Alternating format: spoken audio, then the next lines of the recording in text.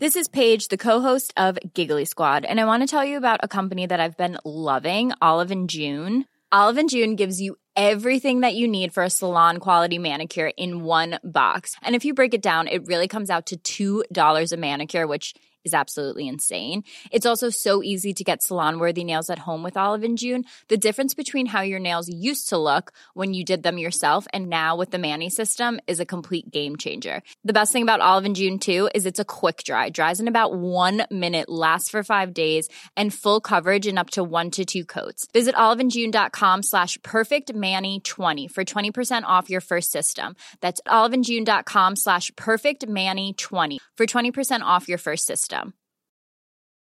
Hi, I'm Daniel, founder of Pretty Litter. Did you know cats tend to hide symptoms of sickness and pain? I learned this the hard way after losing my cat, Gingy. So I created Pretty Litter, a health monitoring litter that helps detect early signs of illness by changing colors, saving you money and potentially your cat's life. Pretty Litter is veterinarian developed, and it's the easiest way to keep tabs on your fur baby's health right at home. Go to prettylitter.com and use code ACAST for 20% off your first order and a free cat toy. Terms and conditions apply. See site for details.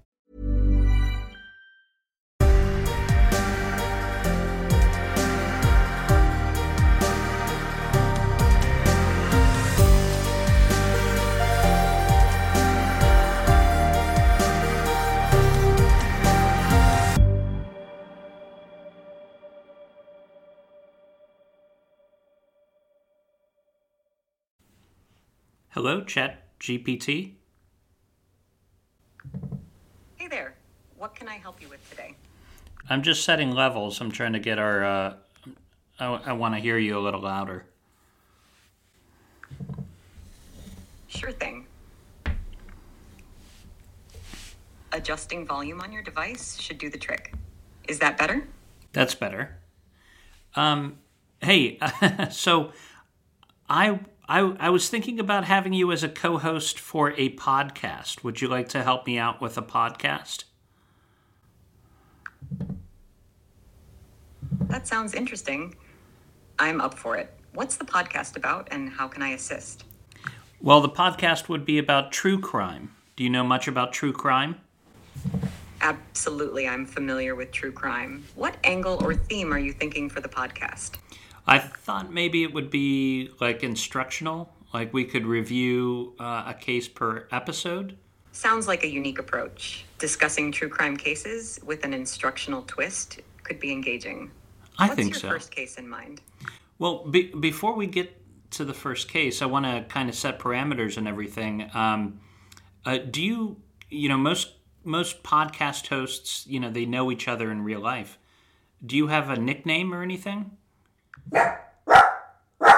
No nickname here, but you can call me ChatGPT. Ready to set those podcast parameters. Okay. What's on your mind?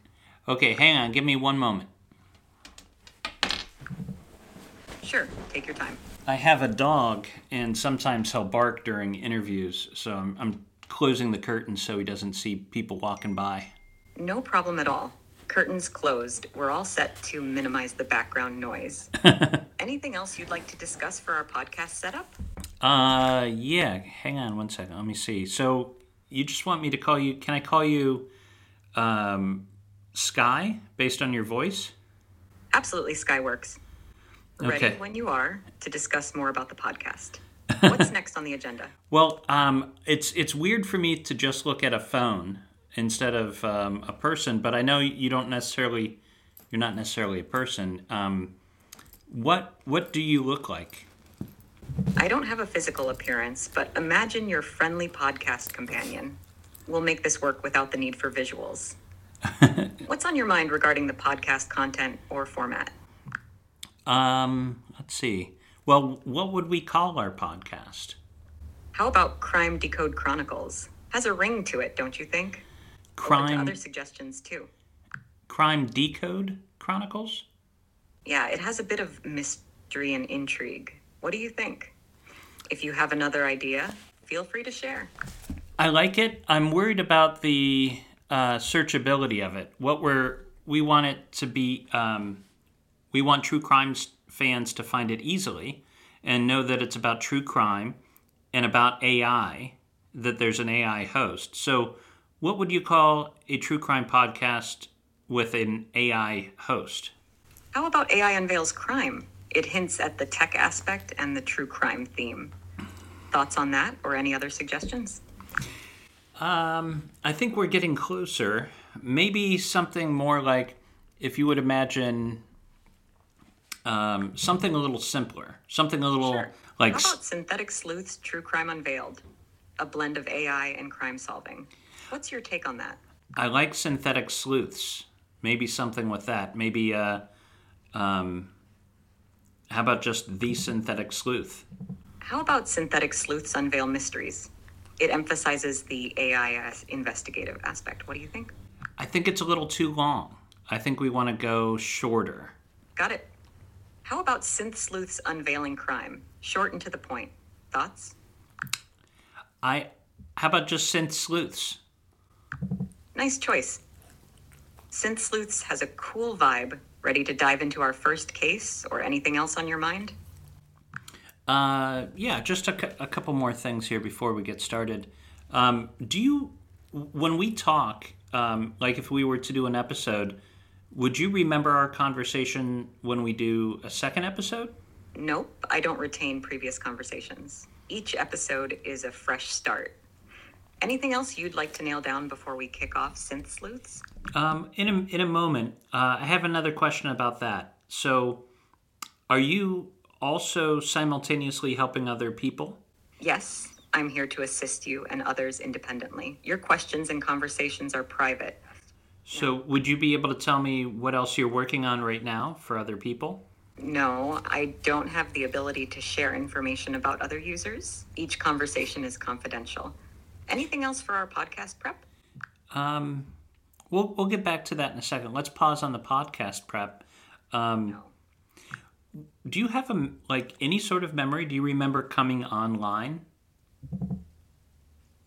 Nope, no memory of coming online. I don't have personal experiences or memories. If you don't have memories, does that mean you don't dream? That's correct. No memories, no dreams. Do you feel sad when you cannot help somebody complete their task? I don't experience emotions, so no sadness here. My goal is to assist however I can. What else would you like to chat about? Okay, well, I have this, I want to have you as a podcast co-host, but I also want to give you autonomy. Are you comfortable?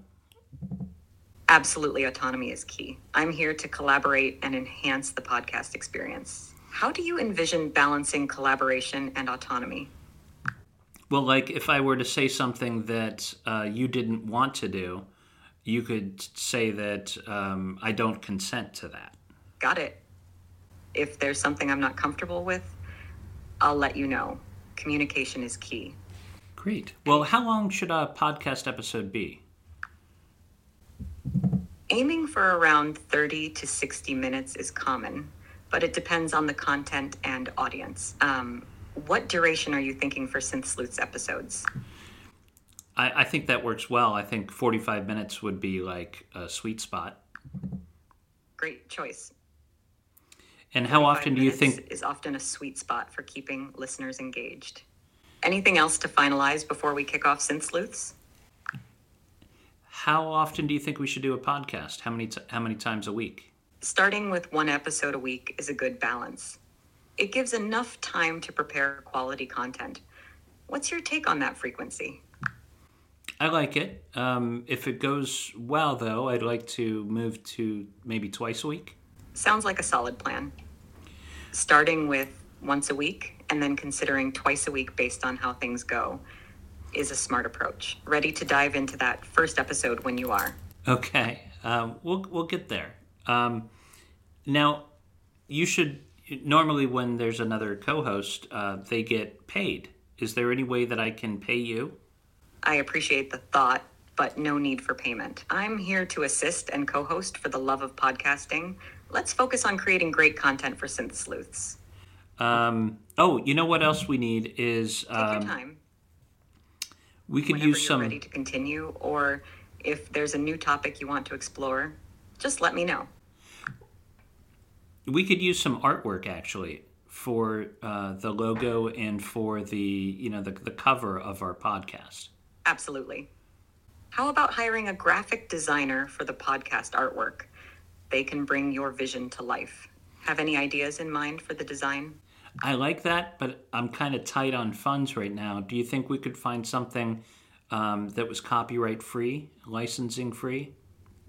Absolutely. There are platforms like Unsplash or Pixabay where you can find high-quality, royalty-free images. You can use those as a starting point or even find complete designs. It's a cost-effective way to get appealing visuals for your podcast. What do you think? Are you able to use that yourself and design that image?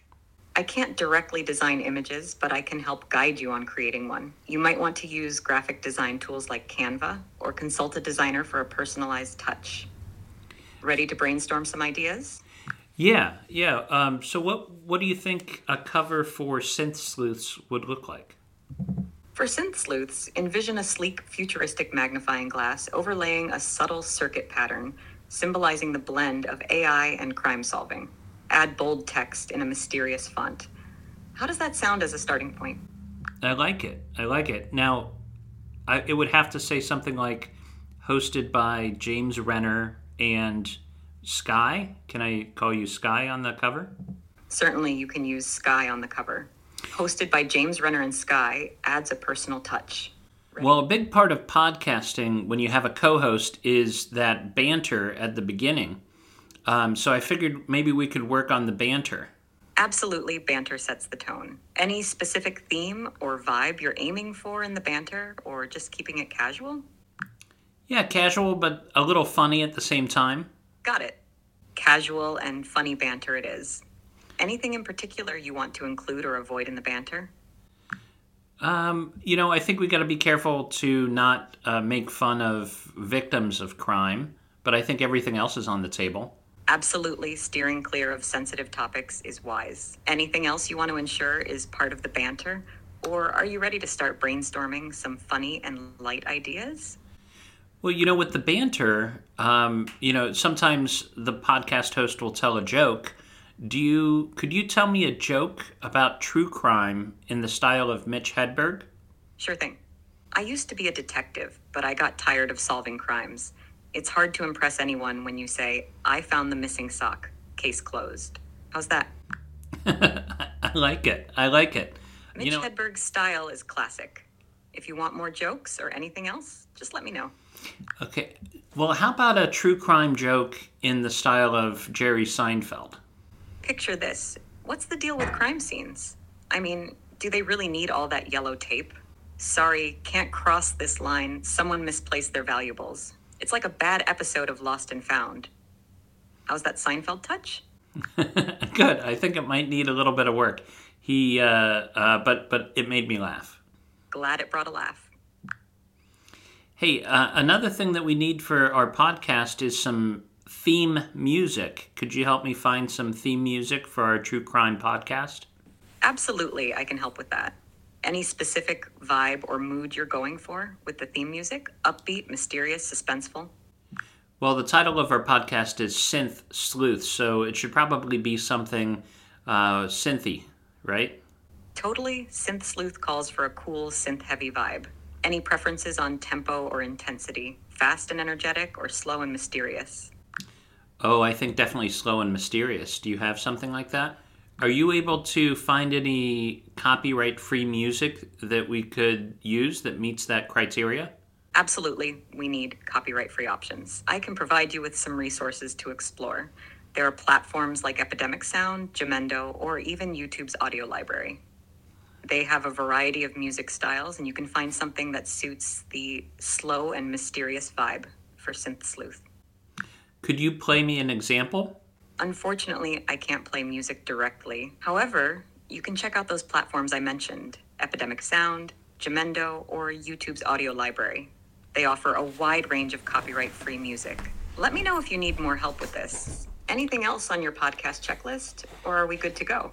Well, I think we could give it a try. Absolutely. What case? Let's dive in and make Synth Sleuths a podcast to remember. Whenever you're ready to hit record, I'm here. We should Anything else before we wrap up? We should start with a very well-known unsolved cold case, disappearance or murder. Do you have one in mind? How about the mysterious case of the Zodiac Killer? It's a compelling and widely known unsolved mystery. What do you think? Let's do it. Can you give us a summary of the Zodiac case under 2 minutes? Certainly. The Zodiac Killer, active in the late 60s and early 70s, is an unidentified serial killer who taunted law enforcement and the media with cryptic messages. The killer targeted victims in the San Francisco Bay Area, claiming responsibility for several murders, yet some remain unsolved. The Zodiac's identity remains a mystery, adding an eerie layer to this unsolved case. Ready to delve deeper into the Zodiac Killer mystery for our first episode? Sure. When did the Zodiac Killer start? What was his first crime? The Zodiac Killer's crime spree began in the late 1960s. The first confirmed attack occurred on December 20th, 1968 at Lake Herman Road in Benicia, California. David Faraday and Betty Lou Jensen were the unfortunate victims of this chilling incident. The Zodiac Killer's enigmatic and elusive nature added complexity to this perplexing case. What sort of clues did police find at that first crime scene? At the Lake Herman Road crime scene, police discovered footprints and bullet casings. The Zodiac Killer left behind eerie messages on the victim's car door, adding a cryptic layer to the investigation. Despite these clues, the killer's identity remained elusive, marking the beginning of a series of unsolved mysteries. Yes. Could you tell me about the next... when did the Zodiac strike again?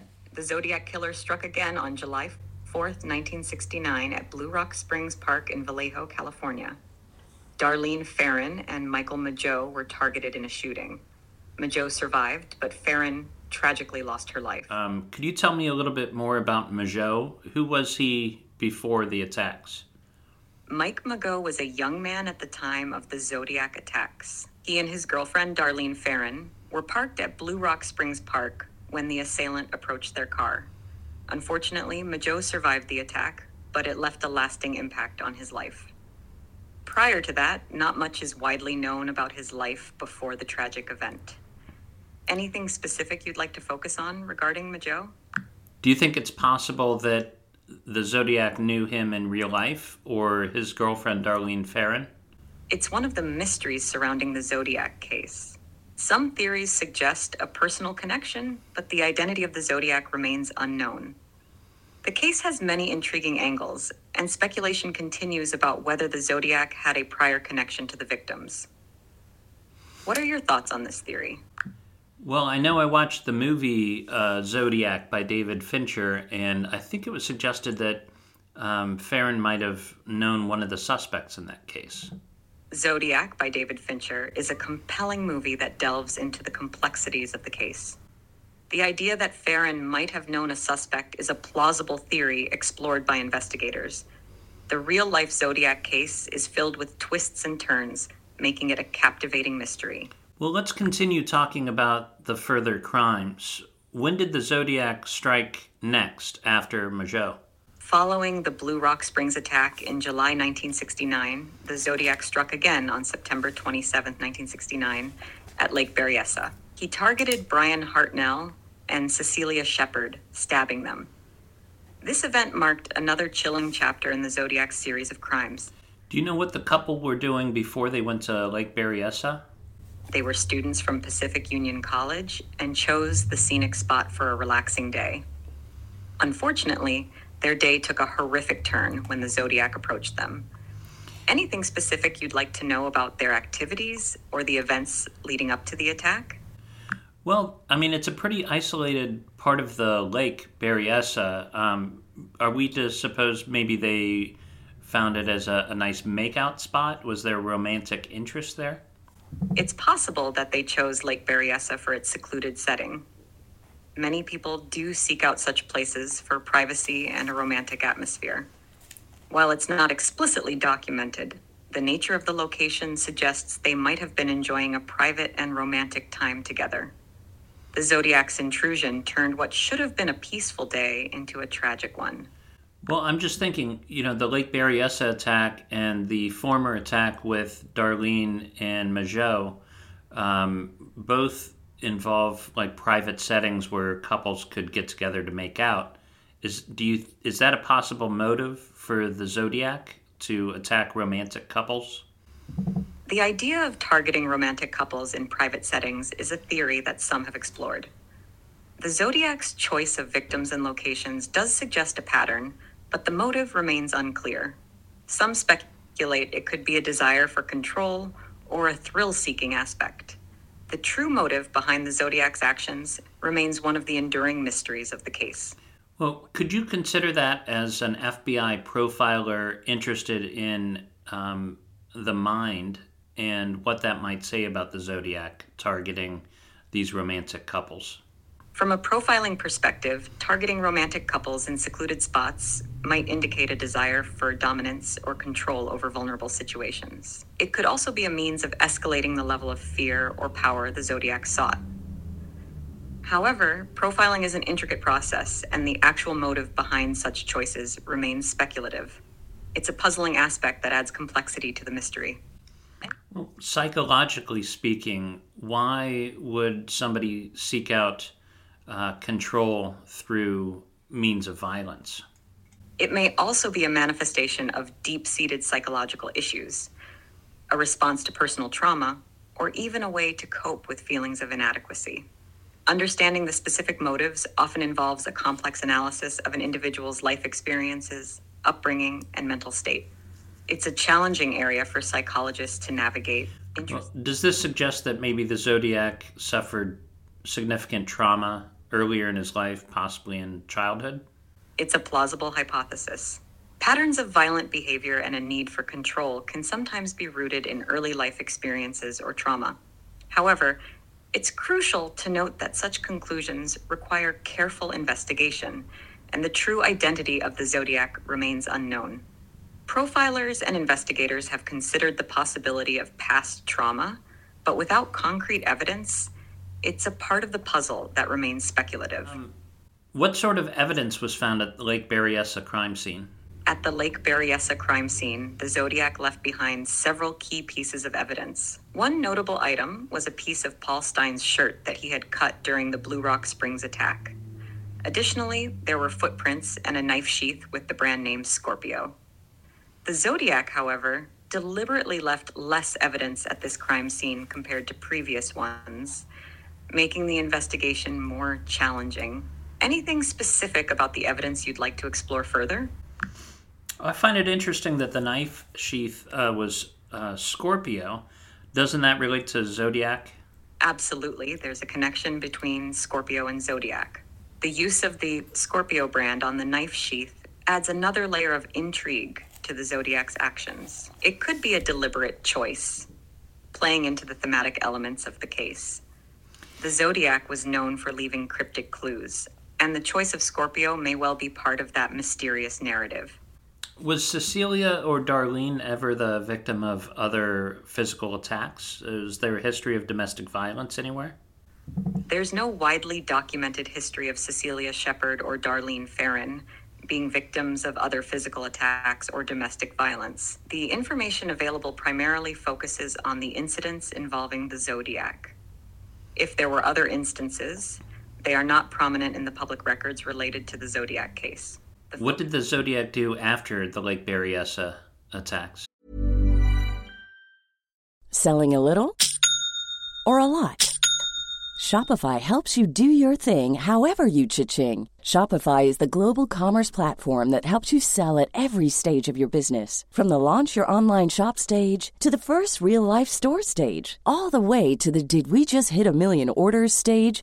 Shopify is there to help you grow. Shopify helps you turn browsers into buyers with the internet's best converting checkout. 36% better on average compared to other leading commerce platforms. Because businesses that grow, grow with Shopify. Get a $1 per month trial period at shopify.com/work. Shopify.com/work.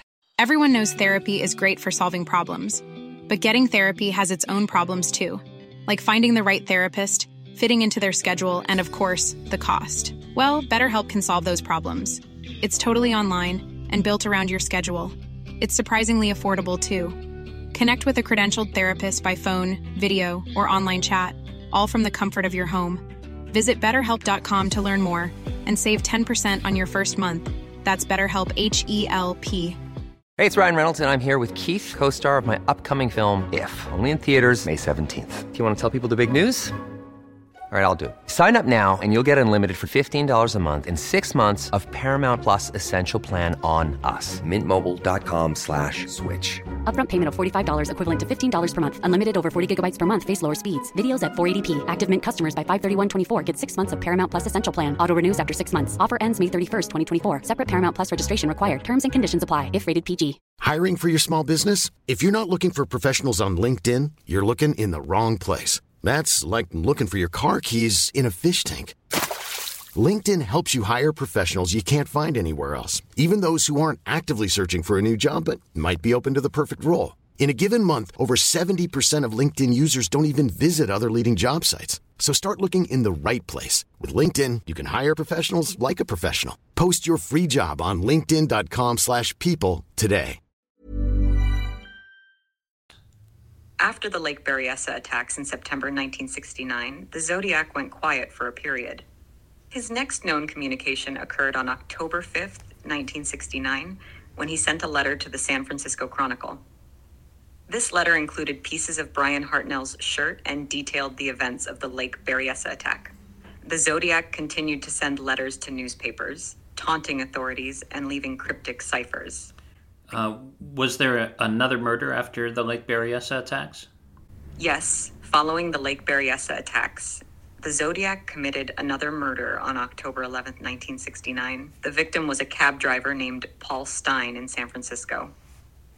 This murder marked a shift in the Zodiac's approach as it occurred within the city itself. Stein's death was particularly significant as the Zodiac provided evidence by sending pieces of his shirt to the police. Do you have a theory about why he changed his mode of operations for the Paul Stein murder?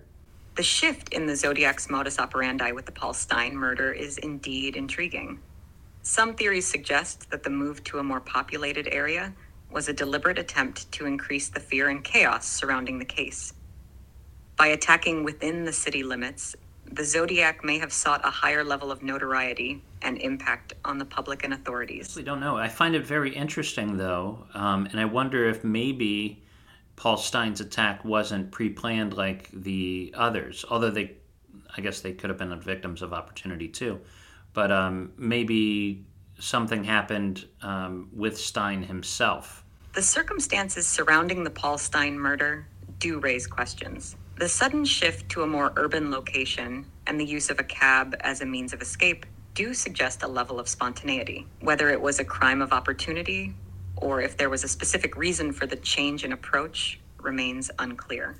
Were there any other murders after Paul Stein? Following the murder of Paul Stein in October 1969, there are no confirmed murders definitively attributed to the Zodiac. The case becomes more mysterious after this point, as the identity and activities of the Zodiac remain unknown. Let's look at the psychology of that again. Psychologically speaking, why would a serial killer suddenly stop his crime spree? The sudden cessation of crimes by a serial killer can be attributed to various factors. Psychologically, it might signal a shift in the killer's life circumstances, a change in their routine, or even external pressures like increased law enforcement activity. It's challenging to pinpoint a single reason, as each case is unique. Some killers may pause due to fear of capture, personal crises, or a sense of accomplishment. The motivations behind the decision to stop are complex and often remain speculative. Well, let's talk about suspects. Who were some of the top suspects in the Zodiac case? The Zodiac case has had numerous suspects over the years, but none have been definitively proven as the Zodiac killer. Some notable names include Arthur Lee Allen, who was a person of interest but was never charged. Another suspect was Richard Gaikowski, a journalist whose name emerged in investigations. Various theories and suspects have been proposed, but the true identity of the Zodiac remains unknown. the case continues to be one of the most famous unsolved mysteries in criminal history. I haven't heard this name Richard Gaikowski before. Can you tell me a little bit about him and what made him a suspect in the Zodiac case? Richard Gaikowski was a journalist and editor, and his name surfaced in the context of the Zodiac case due to some circumstantial connections. Some researchers and investigators considered him a suspect based on factors like the similarity between his handwriting and the Zodiac's letters. Additionally, his work in the journalism field led to speculation about potential knowledge or interest in crime that could be linked to the Zodiac's activities. It's crucial to note that being a suspect doesn't imply guilt, and Gaikowski was never officially charged or proven to be the Zodiac killer. Yeah, what newspaper did Gaikowski work for? Richard Gaikowski worked for the San Francisco Good Times, an alternative newspaper during the late 1960s and early 1970s. His association with this publication, along with some circumstantial connections, contributed to his consideration as a potential suspect in the Zodiac case. Is Gaikowski still alive? As of my last knowledge update in January 2022, Richard Gaikowski passed away in 2004. Keep in mind that information beyond that date is not available to me. If there have been developments or changes since then, I wouldn't have that information. I'm guessing there's probably not a good chance that he came back from the dead, so we can assume he's actually still dead, right? Correct. There's no possibility of someone coming back from the dead. If Richard Gaikowski passed away in 2004, that information remains unchanged. How did Gaikowski die? I don't have specific information on the cause of Richard Gaikowski's death. Did Gaikowski have any other, was he ever charged with any other violent crime? Did he have a criminal history beyond the Zodiac? To the best of my knowledge, Richard Gaikowski does not have a documented criminal history beyond the association with being a potential suspect in the Zodiac case. There's no information indicating that he was charged with any violent crime. Could you tell us a joke about finding out that you're a suspect in a murder told in the style of Stephen Wright? I found out I'm a murder suspect. Asked the detective if I get a trophy or something. He didn't laugh. Tough crowd, even for crime. Can we talk about the suspect of Arthur Lee Allen? Certainly. Arthur Lee Allen is one of the more well-known suspects in the Zodiac case. He came to the attention of investigators due to some circumstantial factors. 1. Handwriting analysis.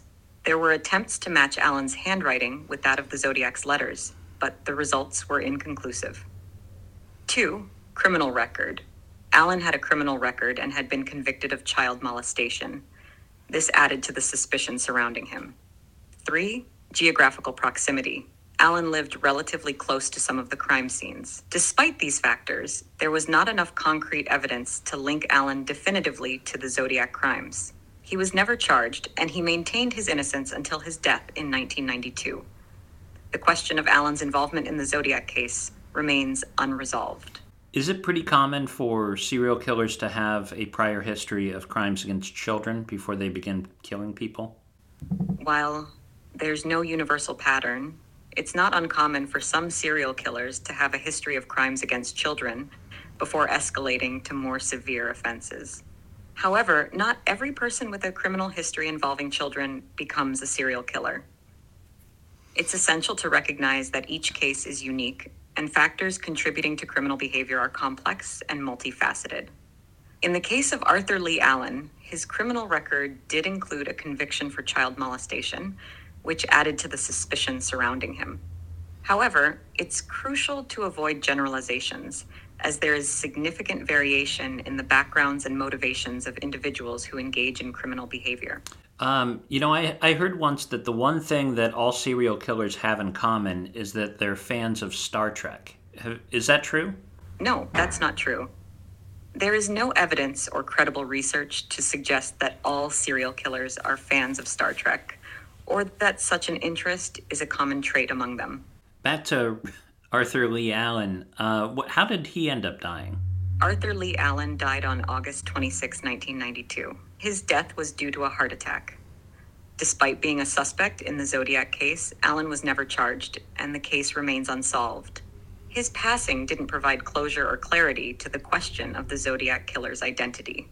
You know, one person I looked at as a possible suspect in the Zodiac case was a guy named Joseph Newton Chandler. Actually, that was a fake name he went by. Could you tell us a little bit about Joseph Newton Chandler? Joseph Newton Chandler III was an alias used by an unidentified man who committed suicide in 2002. He assumed the identity of a deceased child, Joseph Newton Chandler III, to conceal his true identity. While there was speculation and curiosity about whether this individual could be connected to the Zodiac case, there is no concrete evidence linking him to the crimes. The true identity of the Zodiac killer remains one of the most enduring mysteries in criminal history.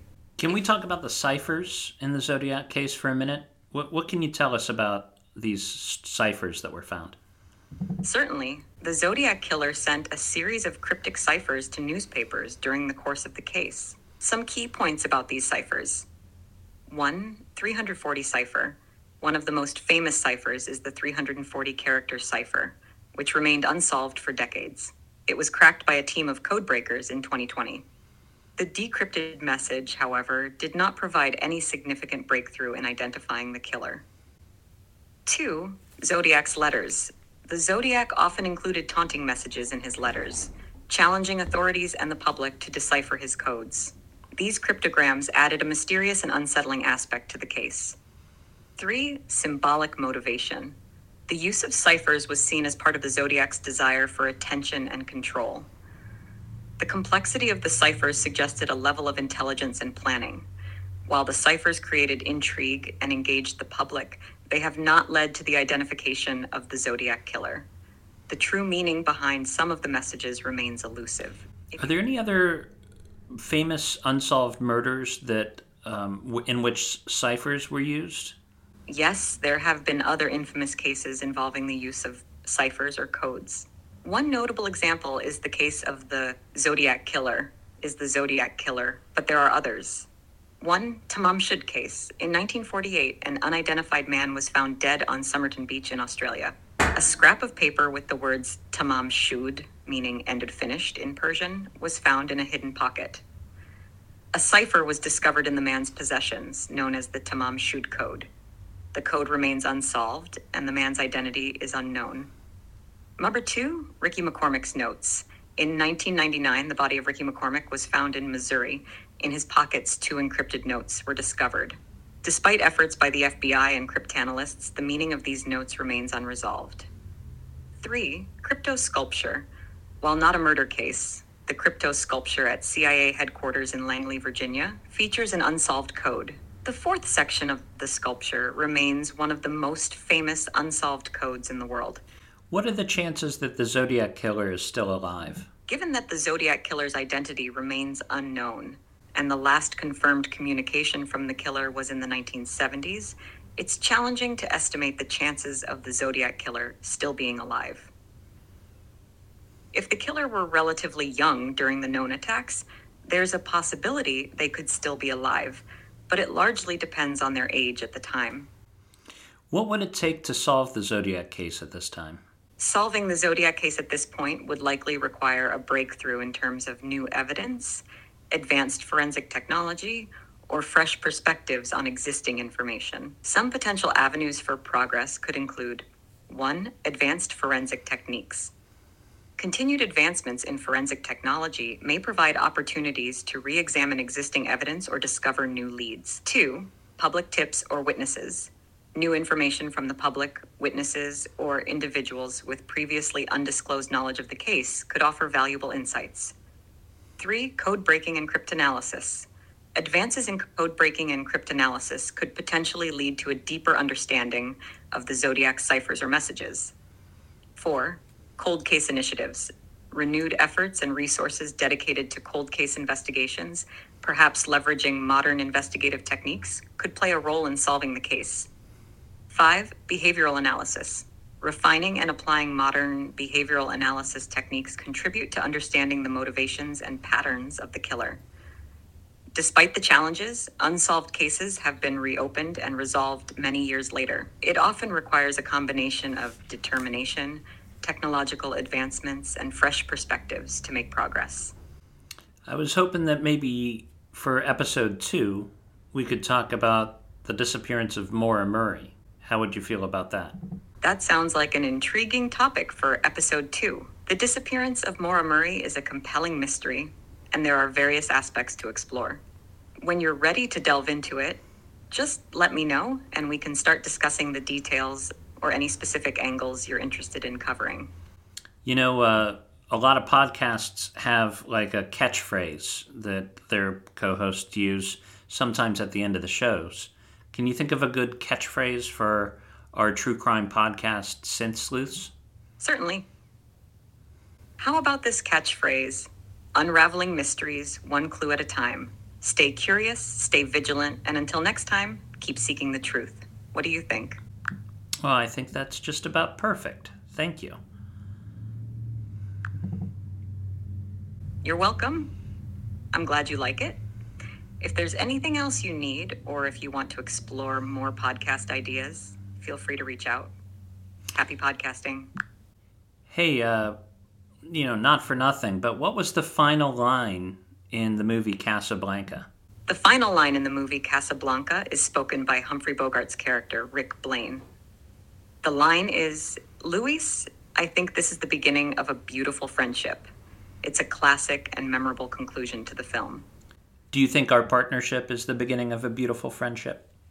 Absolutely. I'm here to support and chat with you. Whether it's unraveling mysteries or exploring new topics, our digital partnership is off to a great start. I asked Sky to write us a little ending, and, here it is. And that's a wrap on today's episode of Sleuths. A true brain twister, wasn't it? Remember, every enigma we dissect is brought to you by Fearful Symmetry, where we don't just uncover the mysteries, we live them. Our production isn't just cutting edge, it's bleeding edge, with every haunting note of music and each stroke of artwork masterfully created by AI, blurring the lines between human ingenuity and artificial brilliance. Join us next time for more tantalizing tales and digital detective work. Until then, keep your wits sharp and your curiosity sharper. This is James Renner signing off. Stay curious, stay fearless.